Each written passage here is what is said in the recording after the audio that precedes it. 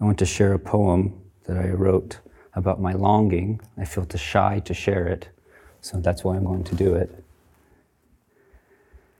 It's called Buddha, Can You?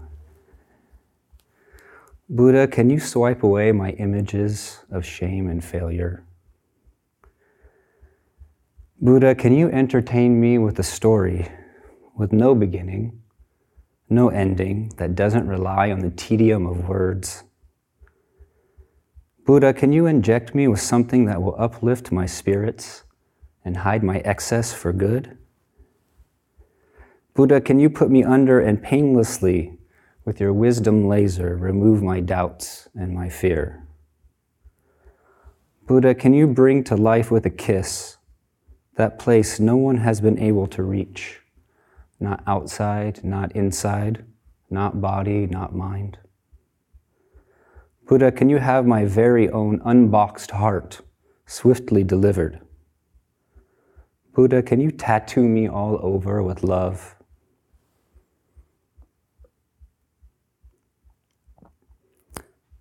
So I've been talking about the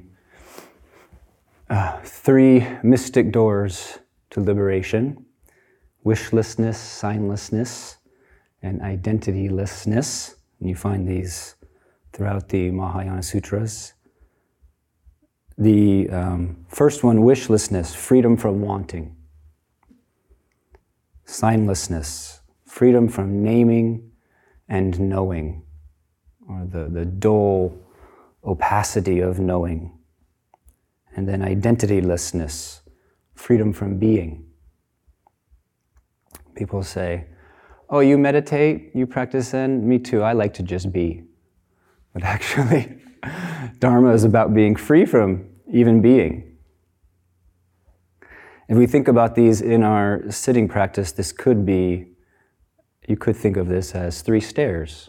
First, we have to let go of always wishing things were otherwise, the argument with this body-mind environment. Then we have to let go of the mind's incessant labeling and naming and ranking. We're always ranking experience.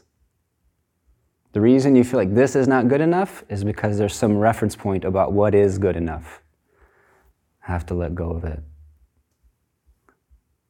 And then from there, we can be with just what is this thing I call me? Just what is this thing I call mind? And we can touch into freedom from being. A famous koan named Kyosei's Raindrops. So we've been listening to the rain on those times that we've been blessed to do so.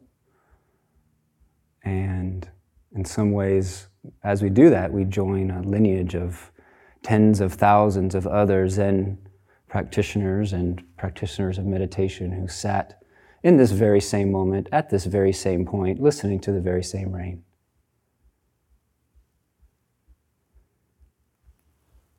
So Kyosei's Raindrops. Kyosei, the teacher, asked a student, "What's the sound outside the window?" And the student said, "The sound of raindrops."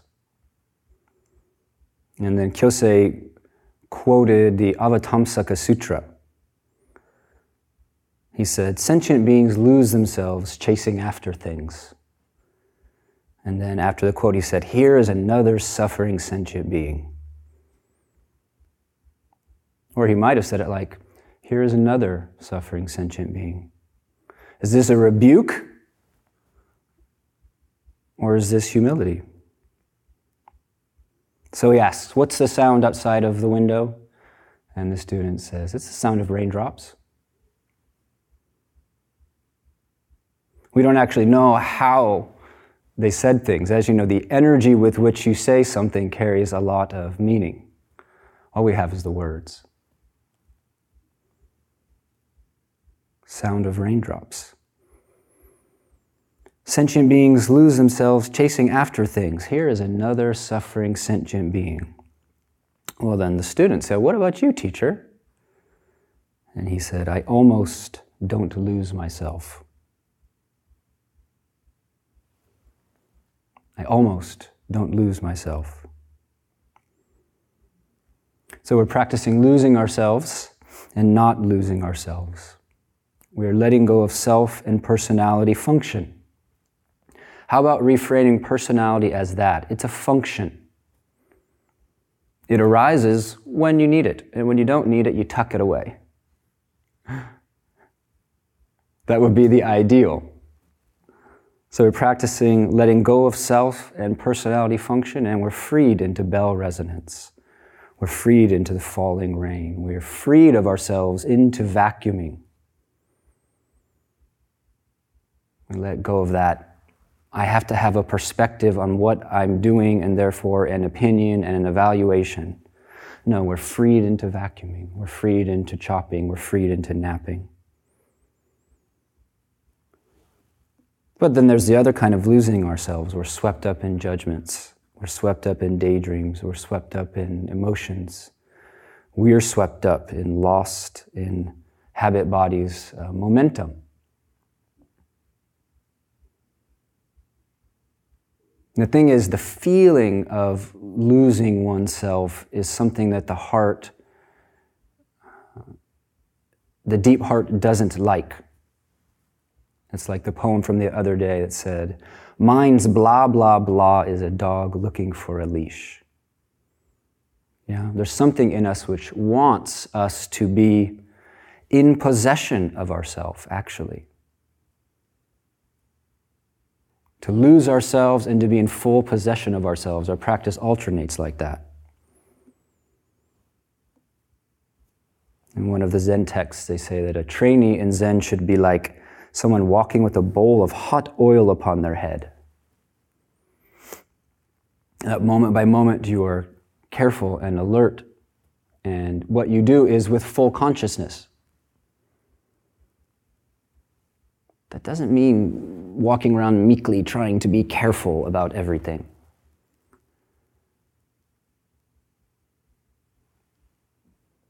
Not losing ourselves, moment by moment attentive, expressing our sincerity, not chasing after things. Why? Because this is what's right in front of me. This is what I've been given to meet.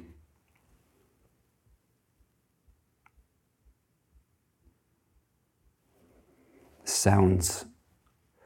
What is the sound outside the window? Muster awakeness right now, if you will. And again, ask, where do I hear sounds?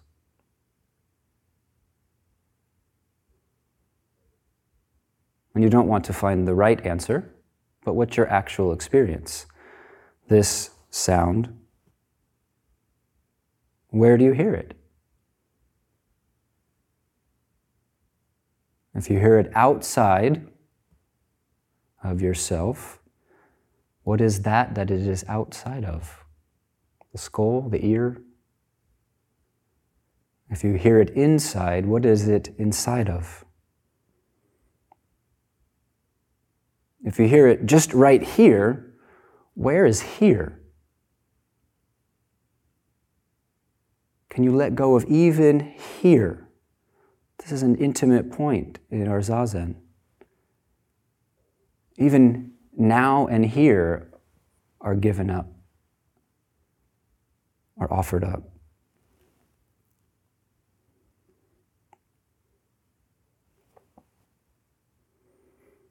Sentient beings lose themselves chasing after things. What else are we supposed to do?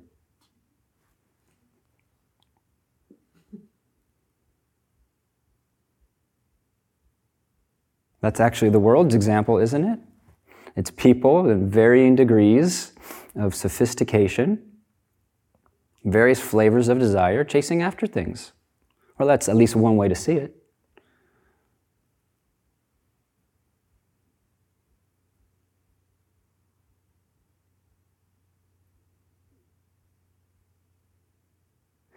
To the point of sitting in sesshin, something in us wants drama and its perpetuation, and something wants to be free of it. or maybe not in you, but at least in me, there's these two things. Something wants to be free of drama and its perpetuation, and something wants to be free of it. No, you could say, what do you mean drama? Or what do you mean chasing after things? There's just the joy of life. There's just the joy of life. Why do we criticize what's wrong with just experiencing things and having pleasure and just the whole spectrum of being a human? And the answer is nothing is wrong with it. In the moment of joy, it's a complete expression.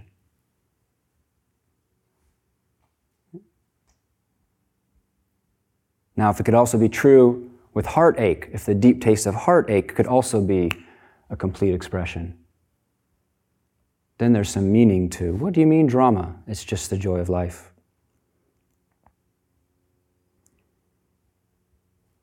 What are the ways we might be losing ourselves and chasing after things on the cushion? I don't know if this week they've been chanting the Komyozo Zanmai. Yeah.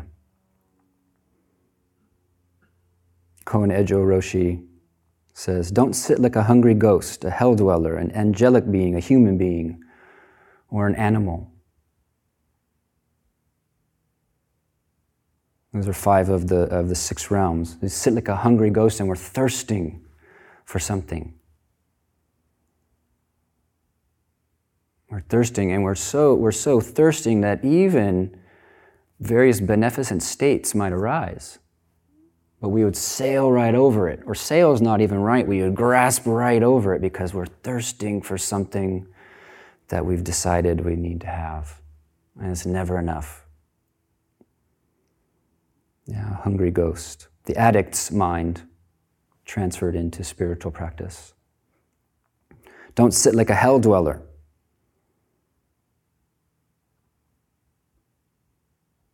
Just being irritated and inflamed by basically one's own thoughts.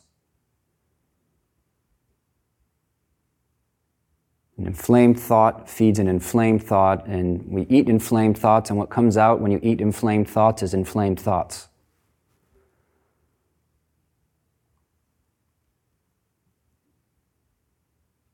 As a side note, it's said that if you develop too much sharp clarity in your meditation, it tends towards irritation.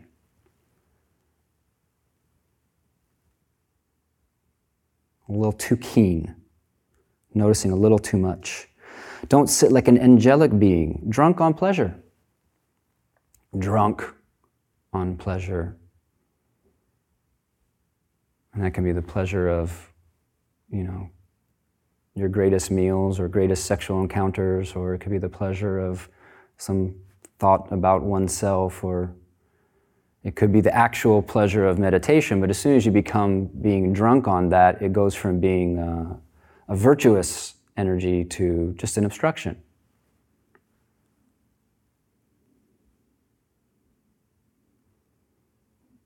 We say human beings are drunk on thinking and feeling. That we are sentimental creatures. I study cats, and cats feel, but they are not sentimental. It's very instructive. I think they can hold grudges, but even that is kind of clean in a certain way. So we go on and on in teachings about meditation to not be drunk on thinking and feeling. Don't sit like an animal. Now, this is tricky because some animals, we should emulate their sitting. Yeah? If we could sit like some cats sit, our practice would be right on. But this means don't be drunk on ignorance. An animal has teeth and claws and not too much intelligence, so it basically burrows its head in the ground when there's difficulty. It goes into a corner. Yeah.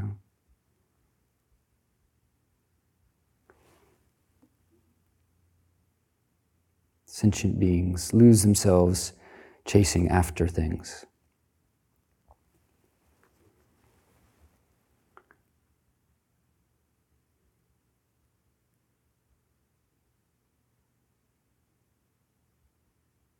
So once again, I want to invite you to listen.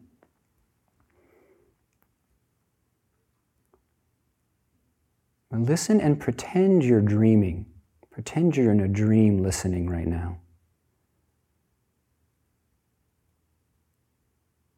What's it like to hear sounds in a dream?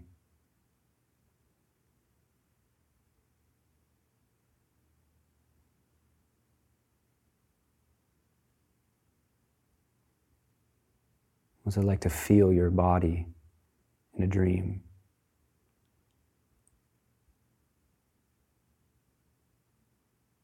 And what are these dream sounds made of?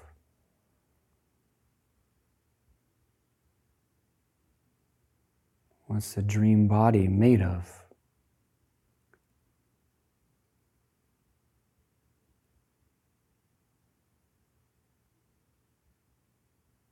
If you have any affinity with this kind of practice, I recommend it as you sit down. Sit down and do Zazen as if in a dream. Not dreamy, like you intentionally get sleepy. I realize I'm kind of doing a Stevie Wonder thing right now. But the texture of a dream. So the practitioner, in response to Kyosei saying, sentient beings lose themselves and chase after things, he says, well, what about you, teacher? And Kyosei says this very deep, not simplistic line. He says, I almost don't lose myself. I almost don't lose myself. Thank goodness. It is, I think, a difficult thing to be passionate about something, have a deep aspiration, and not become rigid and try to do it perfectly. It is difficult to be passionate about something and put your whole heart into it and not start believing that the people who don't do it like you do it aren't doing it right. Yeah? That's why we have so much polarization in politics. Politics play on fear. Fear plays on the need to be right. The need to be right makes those who are wrong even more clear. The pure and perfect practitioner almost can't relate to us. Our pure and perfect practitioner can't relate to the rest of what we are. We alienate ourselves from ourselves when we get into this mindset of, I'm going to do it purely, I'm going to do it perfectly. Well, how do you square that with the aspiration to do your best, to practice wholeheartedly?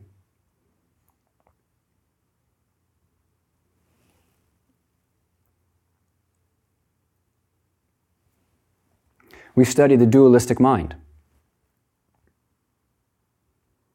We study how when we, even for a moment, get involved in a concept of the right, we have the wrong.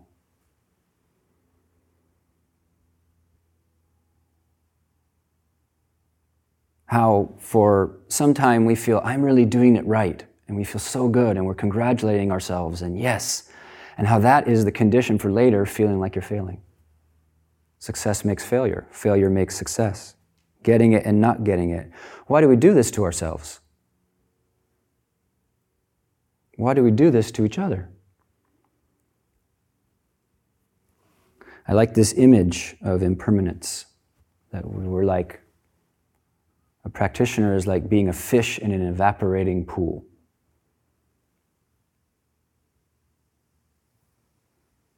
Being fish in an evaporating pool, the heart has urgency to do the right thing, to find the right thing, and to be the right thing.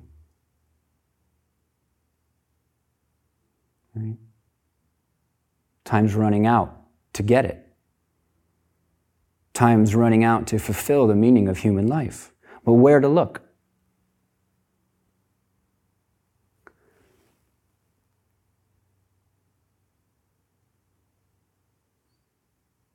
I almost don't lose myself. Dogen Zenji said, an awakened and deluded person ride in the same boat.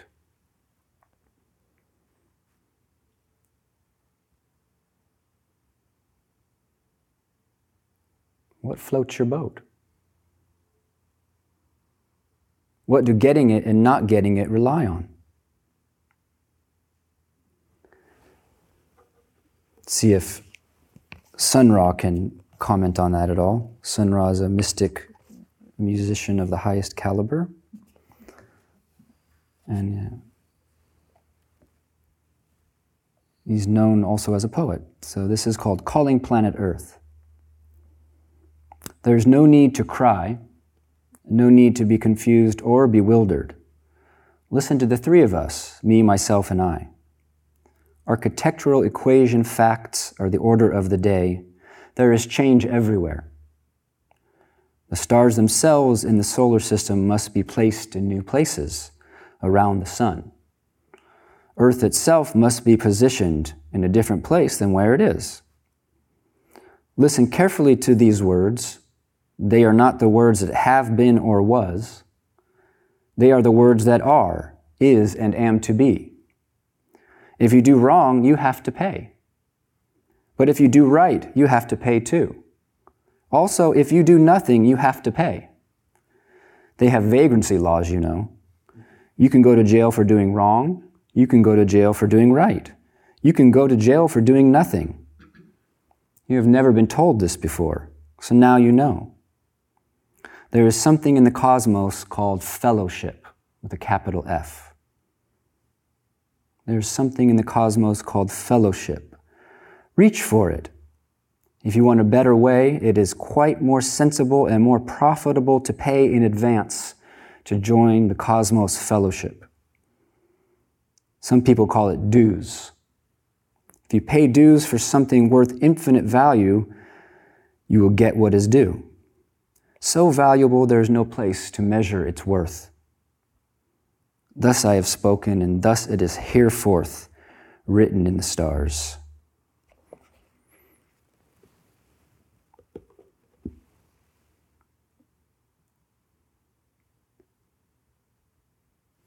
So Anusha yesterday talked about bliss and sukha as the other side of dukkha. The absence of dukkha is sukha. We could think about it that way. Bliss, sukha, is not some other thing than the absence of dukkha, the absence of grasping. Right? So bliss is a side effect. It's an enhancement when we are letting go. Now, to get technical a bit about meditation, attention is not a sharp, hard thing, and sound is not a bounded thing.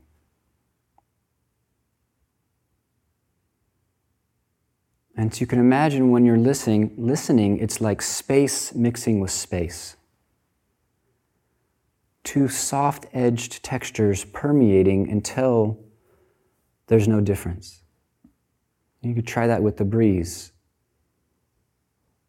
Your mind is a soft space that meets the breeze's soft space.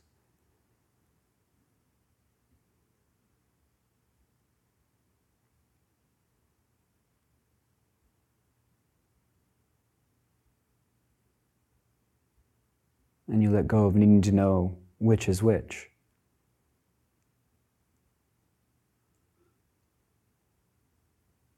When we soften the mind and we soften the edges, it invites more bliss.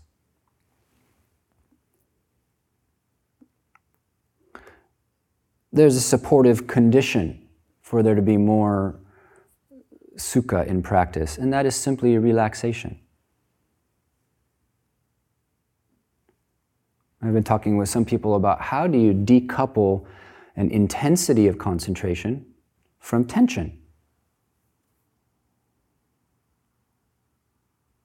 I used to do sesshin and get bloodshot eyes because I was straining so much, as if somehow if I broke capillaries in my eyes, my concentration was going to be better.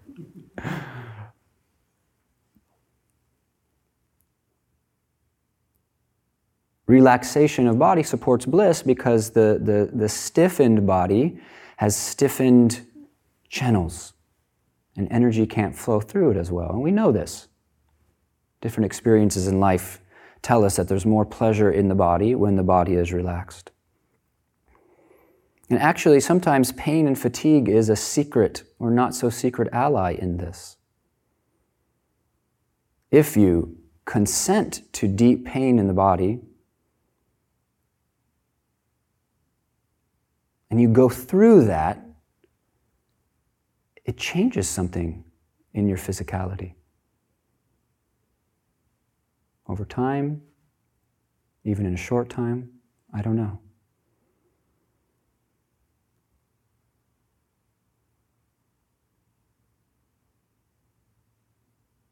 So relaxation of body, and you can incline towards this in tandem with your listening. In other words, don't make a project out of fully relaxing your body, because that's a bad idea. You'll never arrive at the end of that project.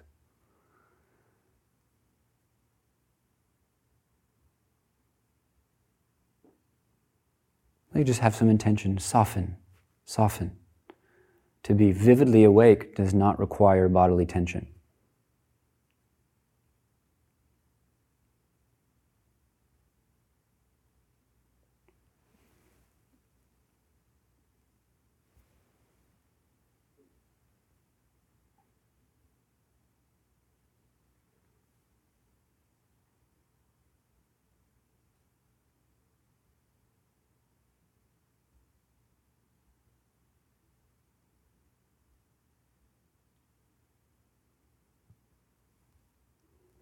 I want to read something to you from the Shurangama Sutra. There are a number of things in the Shurangama Sutra, which is a very popular sutra in Chinese Buddhism, in Chinese Zen. And there are a number of things in it related to listening, to the nature of the senses being not separate from awakened mind. And here's one of those sections. This is the Buddha unloading on Ananda a little bit. The Buddha said to Ananda, "You are very learned, but you have not yet put an end to your outflows." It really wouldn't take psychic powers to see whether someone's mind is agitated or whether it's calm. But the Buddha could, this is probably a terrible thing to have to live with, he could read people's minds pretty easily. So outflows means basically reactivity. Yeah? There's an image that says a practitioner's mind should be like an unstruck bell. Imagine one of those large bells that's just hanging. That bell is pregnant with potential. You tap it and it will begin to resonate. But the practitioner's mind is an unstruck bell, charged with energy and life, but not giving off the outflows, which are basically reactive thoughts. You know, somebody walks in the room and you don't like their toenails, and all of a sudden you spend a whole period just with some absurd narrative about should and shouldn't. That's an outflow. You are very learned, but you have not yet put an end to your outflows. You know the reasons for delusion, but when you encounter delusion, you fail to recognize it. It is to be feared that, though you are sincere, you still do not quite trust the teaching. Yeah, they say that a student who receives a rebuke from a teacher at this level must be a good student. Otherwise, the teacher wouldn't waste their breath. So, Ananda must have been an excellent student. It is to be feared that, though you are sincere, you still do not quite trust the teaching. I will have to make use of another everyday situation to dispel your doubts. The Buddha then instructed Rahula, and this is his son, Rahula to strike the bell once. So we ring a bell, ding, ding, ding, ding. And he asked Ananda, "Do you hear?" Ananda and the others in the assembly answered, "We hear." And the Buddha didn't even ask them, so you can see how eager students they are.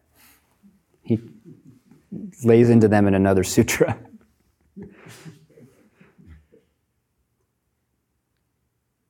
So the Buddha had Rahula strike the bell, "Do you hear?" And Ananda and the other said, "We hear." When the bell had ceased ringing, the Buddha asked again, "Now do you hear?" Ananda and the others in the assembly answered, "We do not."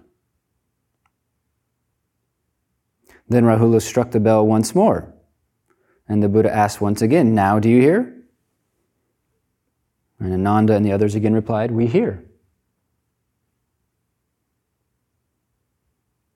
The Buddha asked Ananda, "How is it that you heard and then did not hear?" Now take up that question without coming to any conclusion. What is he asking? How is it that you heard and then did not hear?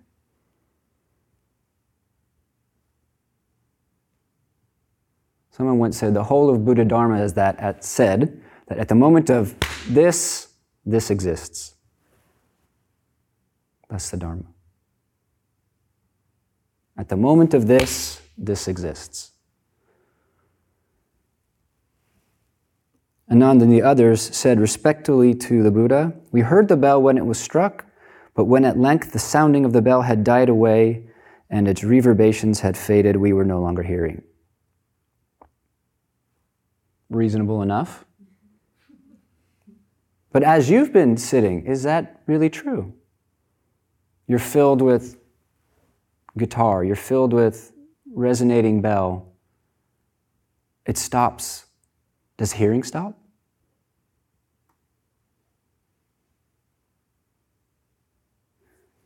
Then Buddha instructed Rahula to strike the bell yet again, and he asked Ananda, "Is there a sound now?"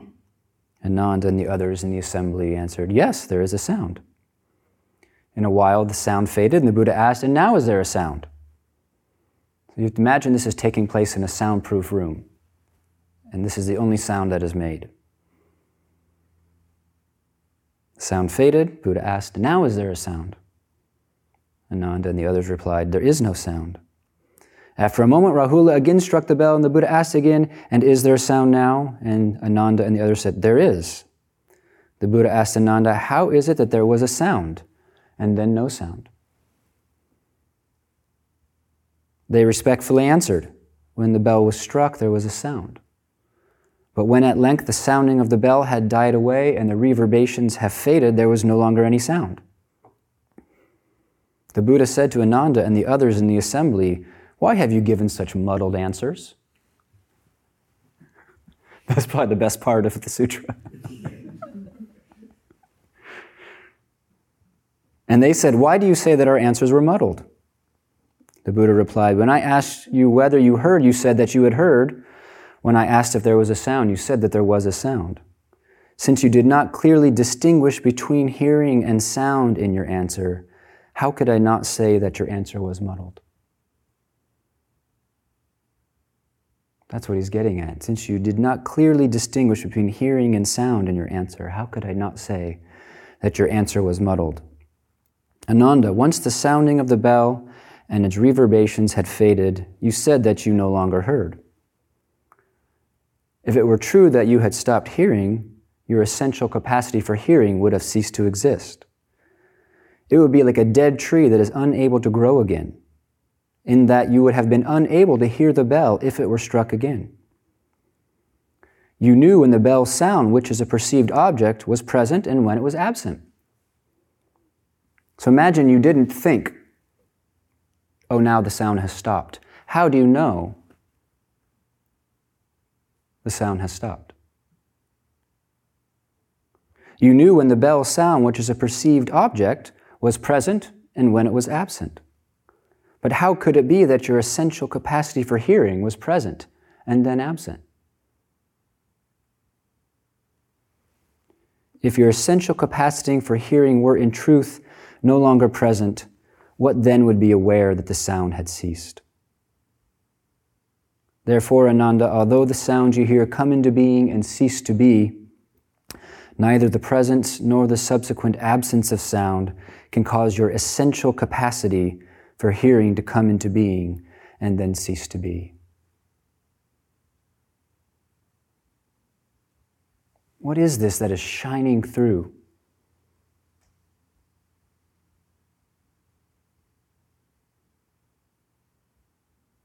In the ears, it becomes sound. In the eyes, it becomes sight.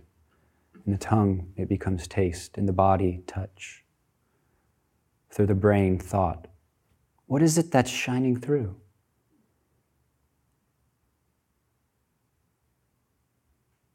Hears sounds, and more than that.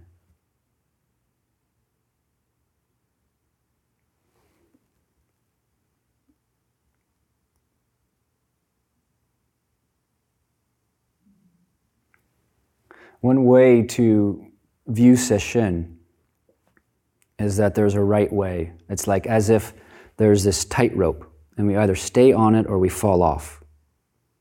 We're going to do it just right, and we're going to go from this building, which is not awakened, to the other shore, which is awakened. From Padawan to Jedi. And I say this because I think some people view sesshin in this way. I'm going to do it right and not fall off the tightrope. And another way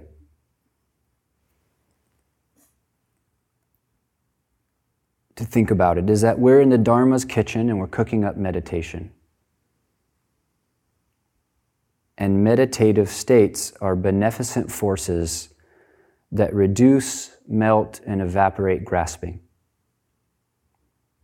Whether it's these kind of inquiries of the nature of hearing, whether it's attention and object being like space in space. All meditative states are beneficent moments that melt and dissolve grasping. Hakuin Zenji said, one instant of zazen samadhi dissolves karma, purifies obstructions.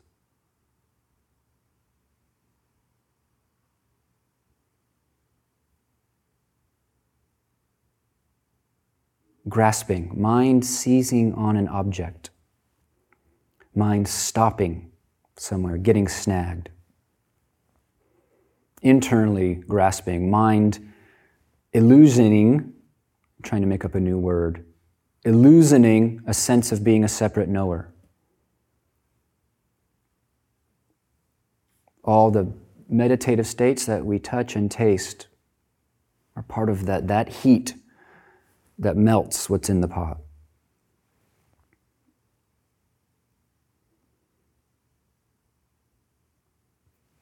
I want to invite you into some awarenesses that you may have already been tasting. It's possible to experience something and not quite appreciate the value of what we experience. Yeah. I was talking to a teacher, a senior teacher, who said that there are people who sometimes even drop into the nothingness state, and because they don't know what it is and they don't know that it's valuable, they just try to get away from that as soon as possible. Whereas it's a profound place to fall into.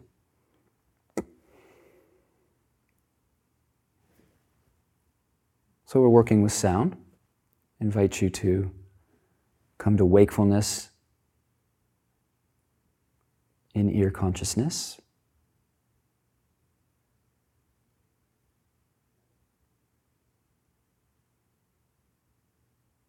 And notice that the happening of sound and the goneness of sound are one moment.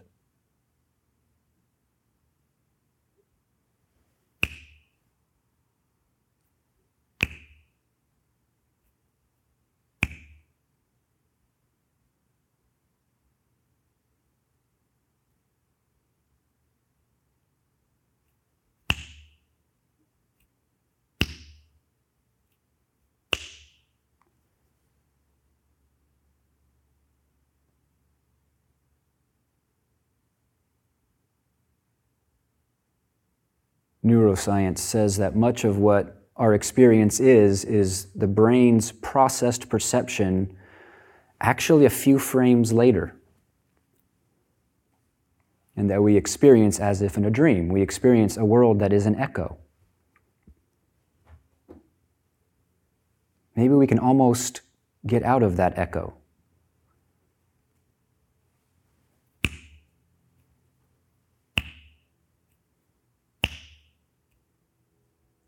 And this is true in all the senses. Thought arises and it's gone. That's the same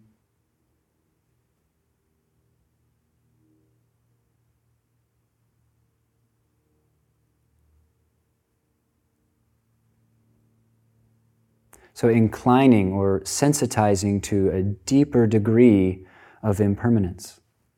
Because impermanence leads to less grasping, and no grasping is bliss, is well-being.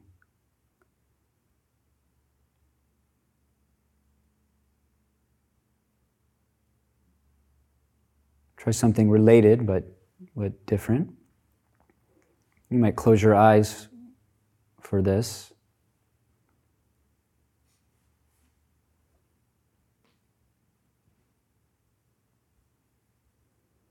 And with your eyes closed, let the body be like a single field of texture. So you might have some kind of picture in your mind of hands and legs and lips and all the parts. And forget or let go of that image of parts. Feel body as a single living sheet of texture.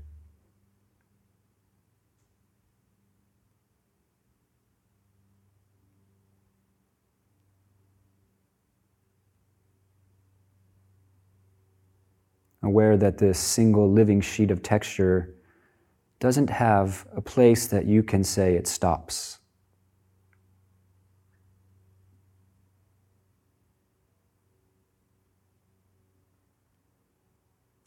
Or conversely, try to locate the place this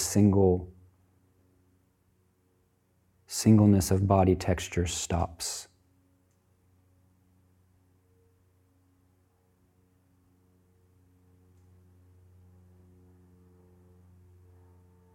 It's boundless.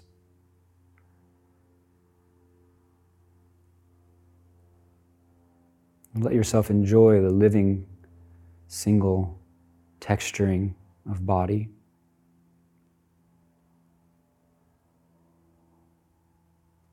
And aware of all the sounds arising within that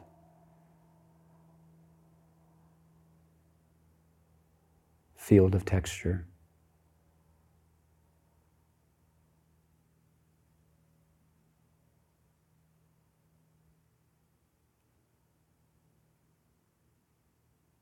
There's nowhere it doesn't reach.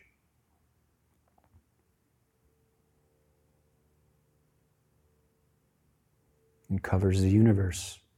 Look, feel.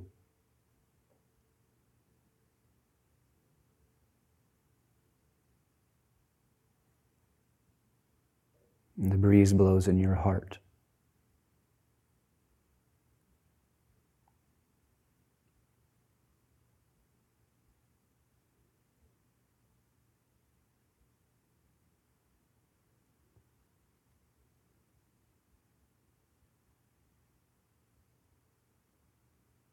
And from this place, if there's still a residual sense of being the hearer, shift to being sounded.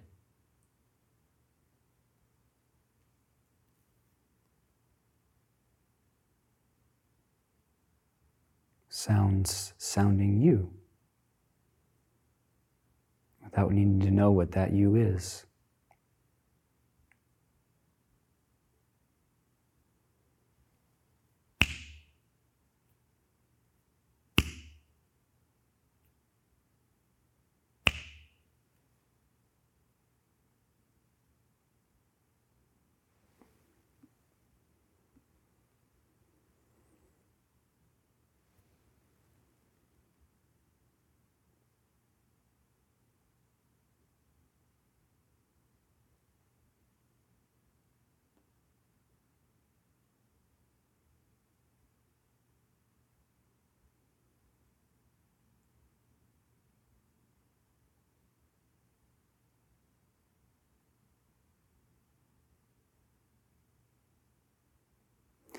So in our practice, we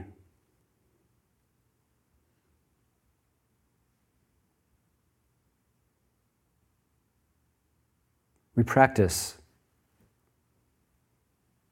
the various samadhis, the 84,000 samadhis, as they say. We practice them. We are benefited by them. They purify obstructions, they reduce grasping, they increase wishlessness, namelessness, identitylessness.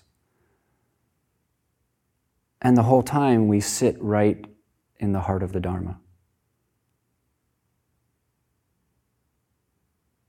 The whole time, every being sits right in the heart of the Dharma. Rumi expressed it like this: we are the mirror as well as the face in it. We are tasting the taste this minute of eternity. We are pain and what cures pain. We are the sweet cold water and the jar that pours. This moment, this love comes to rest in me, many beings in one being. In one wheat grain, 1,000 sheaf stacks. Inside the needle's eye, a turning night of stars.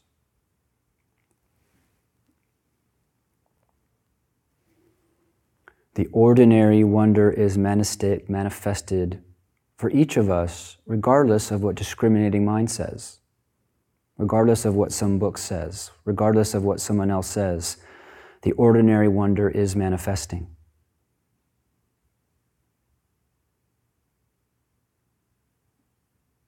Our practice is based on this, not on being impoverished spiritual termites needing to become great beings. Our practice is based on the ordinary wonder is just right here.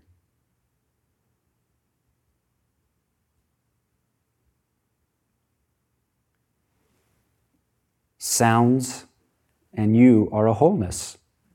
You can't have one without the other.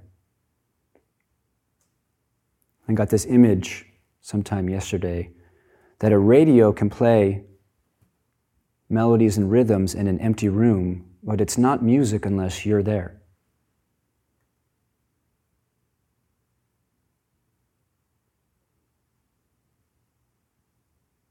So sit present with goalless enjoyment. Nobody special, no destination.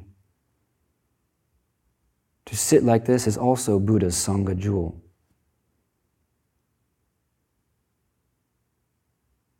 And to sit in goalless enjoyment, being nobody special with no destination, happens to be excellent conditions for entering samadhi more and more deeply and intimately. Nothing is lacking. Think about that. Think about steeping in that to the point where that's carried into your life as a vibe. Oneself as a vital part of the universe. Without you, no music. You can extrapolate the rest. Without you, no music, and everyone else too. That ordinary wonder. We come here and do this because we want to really, unmistakably, doubtlessly know it for ourselves. That's sesshin.